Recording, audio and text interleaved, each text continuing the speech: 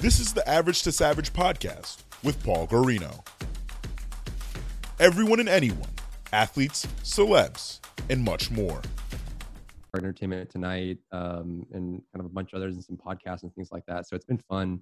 And I think there's just been a lot of interest in the show back then. I think combination of it having come out 2 months ago and the fact that we have a global pandemic, there's been a shifting away from it. But it hasn't really ever gotten too crazy for me personally. But I know that the final couples, they've been kind of all over the world. All over, yeah. Okay. All right, what's up, everybody? I'm back for another episode of the Average Savage podcast. I got my co-host with me, Renee Montgomery, and our special guest today, Rory Newbrough. Rory, how's it going? It's going. How are you guys doing? Newbrough's on the block. Had a bunch of this food makes me sick. Let's go, Rory. Let's go. How are you, Rory? So, Rory, let's just start out. How are you dealing with quarantine life? How's it going? Like, what is that life like? I mean, I actually got kind of flu-like symptoms early on before the official stay-at-home order came, or especially because I live in Georgia. So I kind of self-quarantined for about 2 weeks, and that's right when the official stay-at-home started. So I've been here for about a month and a half. I mean, I definitely miss the gym and I miss being able to go out, but it's a small ask of each of us to do that and kind of sit at home, especially now since we can do things like this, kind of remotely connect. So were you able to get tested? I mean, the flu-like symptoms is kind of COVID-like, and I'm not saying you have COVID. I'm just saying, were you able to get tested? No, I didn't even bother because, I think the direction at that time, because the infrastructure was still being developed, was that if you don't have anything that seems critical or ICU, just ride it out. And, ride it out's like my motto. So I was like, all right, let's just do it. Right. So let's just ride it out. Yeah, just ride it out. I just stayed at home and coughed myself a storm and on I went. So I actually did the same. I didn't feel any symptoms, but I just kind of self-quarantined and went with it. That's great. I mean, it's, honestly, I can't imagine this being tough 100 years ago, but now with all the technology, it's not that bad. It's not that bad, honestly. Yeah, for sure. Hey, Rory, could you give us a little background about where you grew up? Sure. So I grew up in San Diego, California. So I was one of the beach kids. I actually went to college across the street from the beach. So that was super fun. And then I came out to Atlanta about 6 years ago to start working in the games industry. So I worked on 4 launch titles and then 1 or 2 video games that didn't, end up getting released. So I spent a lot of time. Actually, I mean, basically the last 15 years have been in the gaming industry specifically, up until, they asked me to be part of Love is Blind. Okay, so you mentioned gaming. So you went to UC San Diego, correct? Correct. Yeah, so you had a computer engineering degree. So was gaming always the plan and you just fell into love? What happened? Yeah, absolutely. I think, my dad helped me build my first computer when I was like 3, which means that he did all of it and I watched. But it once I got that set up, I started playing my first game. It was kind of like love at first sight, right? It was being able to just kind of have differing challenges. And as an art form, video games are so expressive and interactive. And so it's just so great to follow all of those over the course of, last 20, 30 years that they developed. And then I kind of just went into college expecting to be a programmer. And then I realized that I kind of have a knack for camera work. And so I started doing casting and game announcing for a video game company and eventually got hired there. Okay, so I'm an announcer and I am very curious about game announcing. Okay, because I actually think it's interesting because right now, esports is taking off because that's all we have. So talk to me. Can you just announce a play for me? If I come down, first I get a steal and this is on the game, right? Do you do sports? So I don't do any sports games or sports, but it could be quite. You do today, okay? So today I just got a steal and I went down and made a 3. My name is Renee Montgomery, number 21. Let's hear it. You want play-by-play or you want color? I want whatever you got. Because it would be chair 1 or chair 2, depending. But chair 2 would be the play-by-play. So it'd be number 23, Renee Montgomery. Yeah, 21 actually. 21. Okay. Let's So get it. we're hopping to the play right now, and it's 21-17 on the break. We're going to go into the halftime here shortly, but we see Renee breaking out here with 21 down the center. She's going to throw a shovel pass, picking up all the way down to the end zone. She's going to score, and that's going to break it up, and they're in the lead now right before halftime. Woo! All You right. better know it. All right, up 2 by half. Okay. So you pause. I just needed that to happen. Boom. That was Your quarantine yeah, chill. That was impressive right there listen, on the spot. I needed that. I don't have, we're supposed to be coming up on my season right now, so that was good. I needed that. I know. I felt a little normal. I like that. We'll flashback to what times used to be like. Sure. Yeah. So what? I know I looked up like a couple of jobs you had. So what exactly is a game designer do, or a game director? Sorry. Sure. Yes. I mean, I changed positions a lot. Mm-hmm. So it was kind of like, doing a lot of legwork and then moving up. And so I started out actually as just like a base entry level, community manager. And then I worked in products and marketing. Then I moved into game design, and game design is, if we use the example of football, game designers would say, how many downs are there? How many yards per down? How many points is it when you do a point conversion? How far is it before you hit fourth down, right? So the rules and the constructs that make the game what it is, and what rules are useful. And you'll see a lot of this, like, especially, if we're using the example of NFL, over time, they've had to make adjustments to when referees can break it up, if you're out of bounds or not, like things like that have developed as people play the game more and it starts to change. So a game designer is responsible for holding the constructs of the fun you're having and make sure it's fair and competitive, but also still interesting and fun to watch.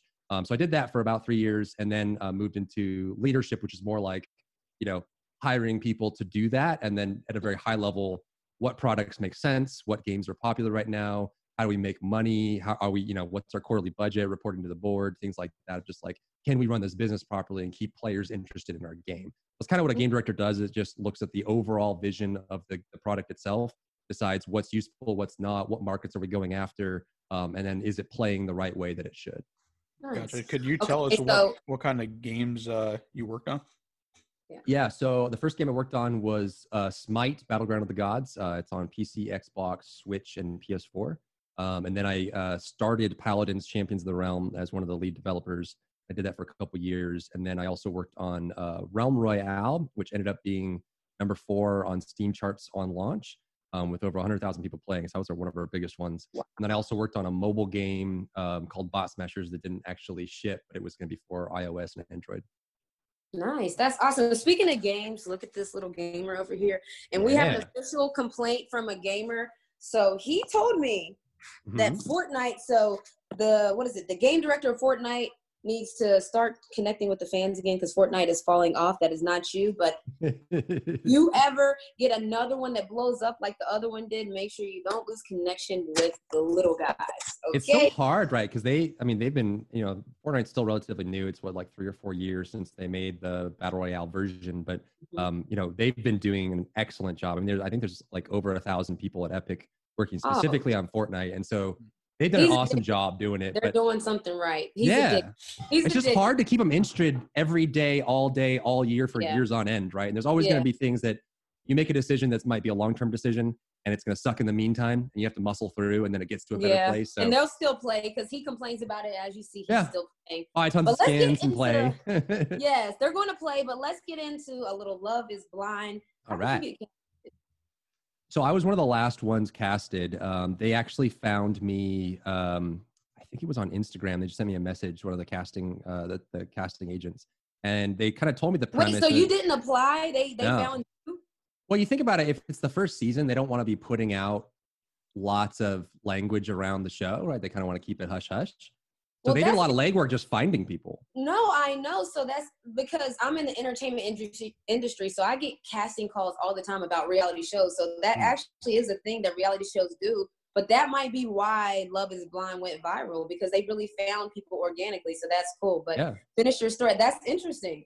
Yeah. So I was actually against going. I said no twice. They kept pushing. They really wanted me to go. So I think everyone was casting because we shot the show in October of 2018. I think they were casting for about 9 months before that, but I was picked up, I think, a month and a half before we shot the show. So there was a very kind of like rush. when they, you know, we did a couple interviews and we did the whole process, and they were like really on board. They wanted me to be part of the show. So I kind of went on it, but it was, I don't know, I was against it at first, but the idea was so fascinating and interesting that I was just like, you know what, let's just see what this is about. Wow. Okay. Wait, so after saying no twice, what made you say yes the third time? Well, it was like, because you think about it, you have to take 2 to 4 to 6 weeks off from work, right? And I was, you know, I was running a department, so it's like finding people to make sure that doesn't fall apart while I'm gone, and, you know, training people and all that, like that. And it's like, you know, do I have enough PTO to do this? And, you know, so a lot of like real world considerations came into it. That it's like, you know, there's definitely a wide stigma for reality TV, right? Like, is this going to be sensational? Is this going to be genuine? Like, how is this going to be casted? What are they going to use? And you also, you know, that you're kind of in there being watched 24/7. You know, are you being careful about your vernacular? You know, are you going to like, you know, run out of sleep or get drunk too much once and do something stupid? Like, there's always and like ruin your whole life and your whole like you're fired or gone, your career's stupid, screw this guy, right? You know. So I'm curious, did she ever tell you, because like for them to come back to you twice, multiple times, did they ever tell you what about you made them really want you to be on the show? No, I mean, they didn't really. They just like, please reconsider, you know, we'd love to have you, and those kind of things. So I honestly don't know.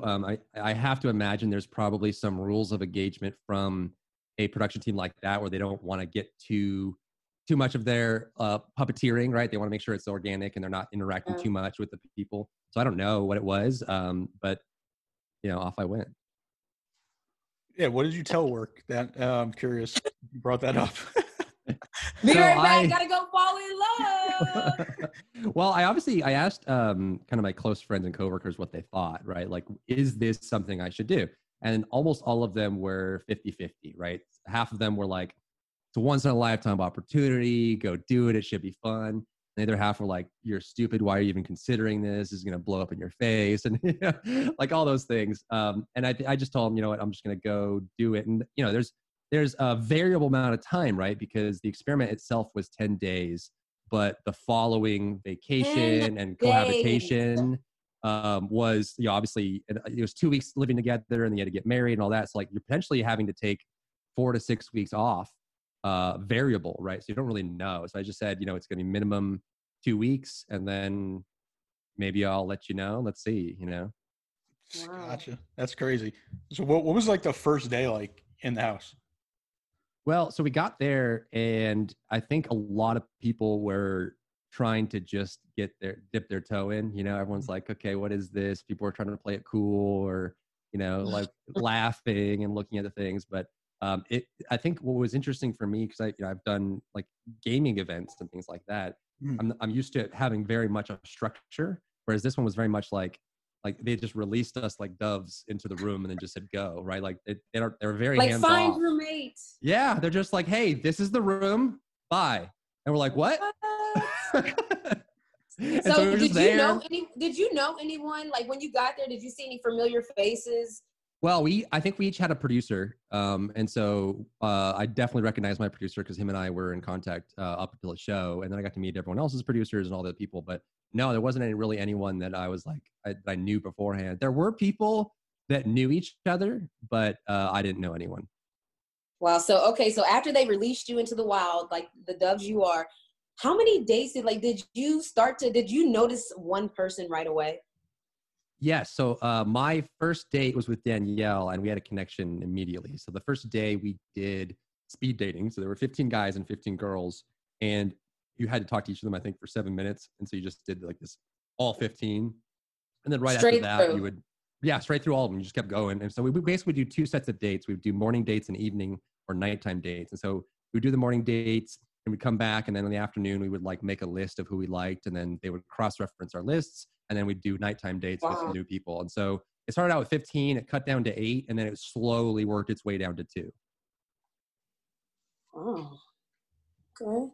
Like, so my question is, like, for instance, was there somebody that you really kind of knew that had a connection with someone else that maybe that's why you didn't pursue them, but had they not had a connection, would you have pursued them? I don't think so. I mean, I was kind of gung-ho about Danielle most of the time, basically all the time, but there was definitely a lot of love triangles going on and some competitions. And I found out at the very end that one of my best friends in the show, Matt, was also into Danielle. So we had our own little love triangle and she had to choose between us at the end. And I think on the proposal day, Matt just got up and left. He just walked out. Like just left the whole place? Yep, just left. What do you mean just left? Like, I mean, where did he go? He just left the building. He just got up, gave a speech, said, I'm not gonna play by your rules, and just left. And that was the end of it. Well, that was it was the day of proposals, right? So he just didn't propose to get married, and then just got up and left. And so, I mean, I think our love triangle didn't get aired, obviously. I think they do have the footage still, but yeah, I mean, it was an interesting one to find out that it makes sense, right? The people that you connect with would probably be going after the same women and, that kind of thing. Yeah. We need that bonus episode then. We do. I think it was actually 3 of them. 3 of them? Yeah, I would take all the behind the scenes because for the show to be so successful, they obviously chopped it down to how they wanted it. But now that they know we like the product, yes, Love is Blind, we want to see the behind the scenes. Totally. I want to see his love triangle. I want to see all of it. I want to see it all. I want to see Matt walk away. I want to see it all. Yeah, so there were some good moments. What was that? What was that like? Were you like disappointed that? Did you know? You didn't know at the time you weren't going to get aired, right? No, I mean none of us knew. I mean the people that went on had no idea what it was going to look like or when it was going to go. They kind of just dropped it and we had to roll with it, right? So were you like disappointed when it came out and you weren't on it like fully? So, I mean, it was like a year and a half from the shooting to that's the launch. crazy. So we had to wait. I mean, we had to be quiet about it the whole time. But, I was just like, okay, what's done is done. I don't have control over the final product. So I just kind of forgot about it. I was like, whatever, like I can't control this. Let's just move on. And then 2 weeks before the show aired, they dropped the trailer. And that's when I started like getting anxious. I was like, oh yeah, that thing I did. I forgot about that. So, and none of us knew what was going to be in the final edit or how they're going to use it or how many episodes. So I was a little disappointed at first to see how everything got chopped up, but I totally understood just because I didn't continue on and I didn't get married. So obviously they have to, if Netflix only wants 10 episodes and they're the publisher and they're paying for it, then it's whatever they want to fit into 10 episodes. And they certainly, I mean, I think the 10 days in the pods was enough content for its own season or 2, right? Like there's just so much that happened there that they could have done that as a separate thing. So I have a question. Are there any couples that you aren't surprised have made it, like that you just knew like that couple had chemistry and that they were probably going to make the long walk? Yeah. So I knew Lauren and Cameron were going to make it for sure. I mean, they were starstruck from day one. I knew that Matt or Barnett and Amber were going to make it because I spent a lot of time kind of coaching and so wait, how did you know they were going to make it and he was dating like 100 people? Well, I knew that he had the trifecta, but I was talking to Barnett multiple times a day, like multiple times a day. Like almost a lot of the time I spent in the lounge, I was spending time with Barnett and Damien and trying to help them because like they were kind of, what do I do? What do I choose? It's such a permanent decision. How do I figure this out? So it helped them. And since I still had dates with like Giannina and Amber and Elsie, I would help them like through the pods as well. Just like, hey, Barnett's choosing all these girls. He proposed to Jessica. Now he's proposing to me. Like, what should I do? And so I would like help them through the pod of like, okay, let's figure out what you're looking for and who you're after. And so I spent a lot of time with those. So I think Giannina and Damien and Amber and Barnett were the ones I was pretty confident in just because I'd spent so much time talking to them. And I knew Lauren and Cameron were definitely going to make it. And the rest of them were kind of up in the air because, either I like Diamond and Carlton, I didn't have too much interaction with. So like as far as like on a personal level. So I mean, obviously we hung out in the lounge with Carlton, but across the pod I didn't have too much interaction with Diamond. So those I wasn't super confident on.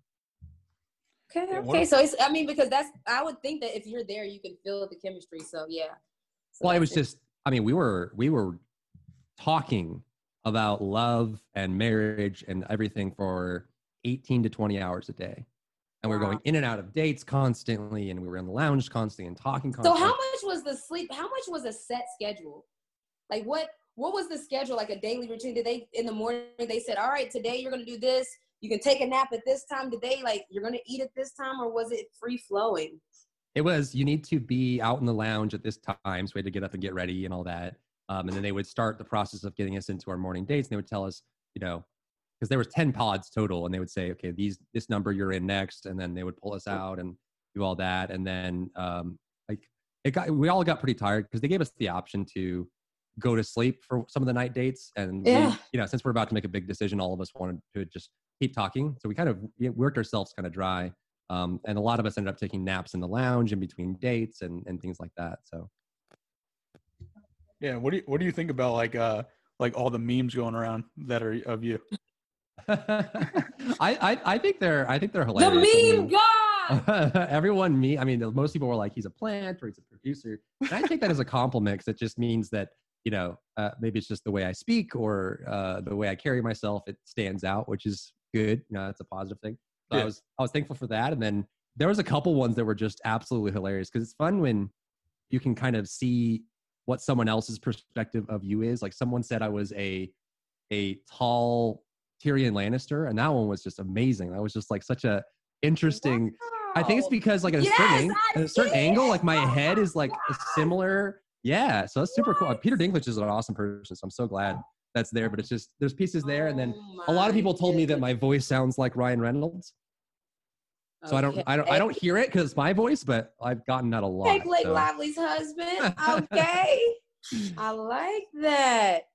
But the first one was so spot on. How tall are you? I am 6'3". So you're like literally the polar opposite of. You guys gotta like get a photo side by side. Paul, put a photo of put it right there in the corner, because that's amazing. That's amazing. All right, are we done with the Love Is Blind? We're going on to the average to savage questions. No, hold on. What about? I was gonna ask too. Like, has this changed your way that you look at love? Absolutely, yeah. I think I did a couple interviews on this as well, and I think it's the side of the pod experiment that I hope at some point gets more coverage, because I think it's a really good commentary on where we are now in the modern day, right? Because they took our phones away. We had no distractions. We had no responsibilities. We all took time off of work, and we were just there without any electronics, without anything else going on.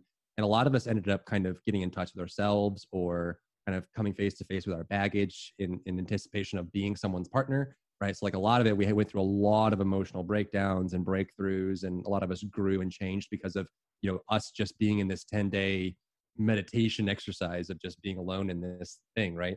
I think that was kind of a big eye opener. And it also, you treat someone differently if you're intending to propose to them than if you're just on a first date, right? Like, okay, well, I have 10 days to figure this out. Now.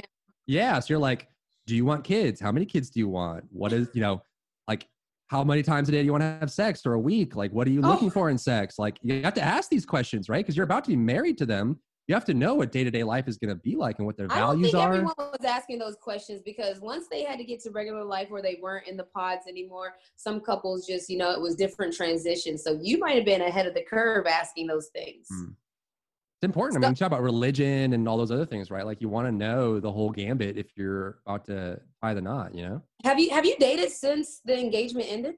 Mm-hmm. Are you dating right now? I am dating right now, yeah. Oh, so you're finding love. Okay, so does the person you were dating, they know about your whole Love is Blind experience? Of course. Oh, interesting. Does the person live here in Atlanta? I'm intrigued. Are you here in Atlanta as well? I guess you are, yeah. This is like rapid fire, but are you guys doing your own experiment? Like, because it's almost like the pod again, where we're stuck in our houses. That's kind of the joke, right? Is that like, this is basically the quarantine edition of Love Is Blind, right? And that's what everyone's kind of have to figure out.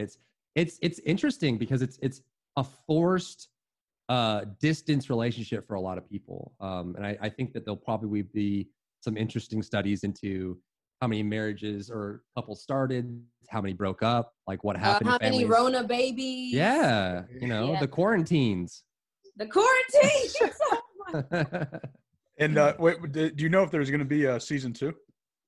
There is going to be a season 2. It is going to be cast in Chicago, and they are casting right now. Wow. Oh, is that breaking news? No, I mean they announced. I think 2 weeks ago. I knew that, Paul. So you're a little bit for a while. I guess I'm late. All right, go sign up. I'm not. I'm good. All right. So you ready for some fun questions, or you go from average to savage? Sure. What's your favorite song right now? My favorite song right now. Good question. I suck at favorite questions because I have so many. Well, I got too. So It's probably some EDM song. I've been listening a lot to Foo Fighters as well in the last couple of days. Just hit a wind, you know. right. Okay. What was your AIM name back in the AOL Instant Messenger days? I'm RDM Taz, reporting for duty. I've entered the chat. Nice. I think mine was like Zyriel. It was some like edgy, like. Oh, so you weird. were like a gamer from birth. Like, oh yeah, no, I've been gaming since I was like in the single digits of age. Oh my. Hardcore. Yeah. How'd you get the name Dry Bear? Right? Is that how you say it? Mm-hmm. Yeah. So when I started doing casting and content creation and the stage work, I wanted to kind of have like my online name. And I wanted something that was unique and easy to say and memorable. So I just kind of, it's like loosely based on if you're ever in a snowy state, they call dry bears the people that stay inside instead of going out and playing in the snow. So it kind of like had that little element of like, yeah, gamer or whatever, but it's also, I think it's easy to say, easy to remember. And it's also just kind of innocent. Right? It's cool. It's cool. And It's a chill, cool. fun name to say, you know? It's a really cool name. So what's something people don't know about you? A hidden talent, something that I shouldn't say no one, because people know something, but most people don't. I don't know. That's a good question. Like I said, I don't really have a good inventory of a hidden talent. You played a sport in thing. high school. Can you juggle? I played lacrosse in high school. Okay. I used to play saxophone. Oh, that's interesting. Yeah, that's what I got. Do you have a wedding ring ready in case you need to propose at any moment? No, I don't. Okay, just curious. Just in case I Do find they someone provide you guys with the rings? Yeah, they did. Oh man, see, that's why you need to get on the show. If anybody was preparing, they're like, let me get that ring. That's right. And my last one, what's your top 5 favorite video games? Oh God, the hardest question ever. I would say Final Fantasy VII is up there. And they just launched the first episode of the remake, which is awesome. Final Fantasy VII, probably Warcraft 3, World of Warcraft, Counter-Strike, and then Diablo probably. Diablo. You're a PC guy, right?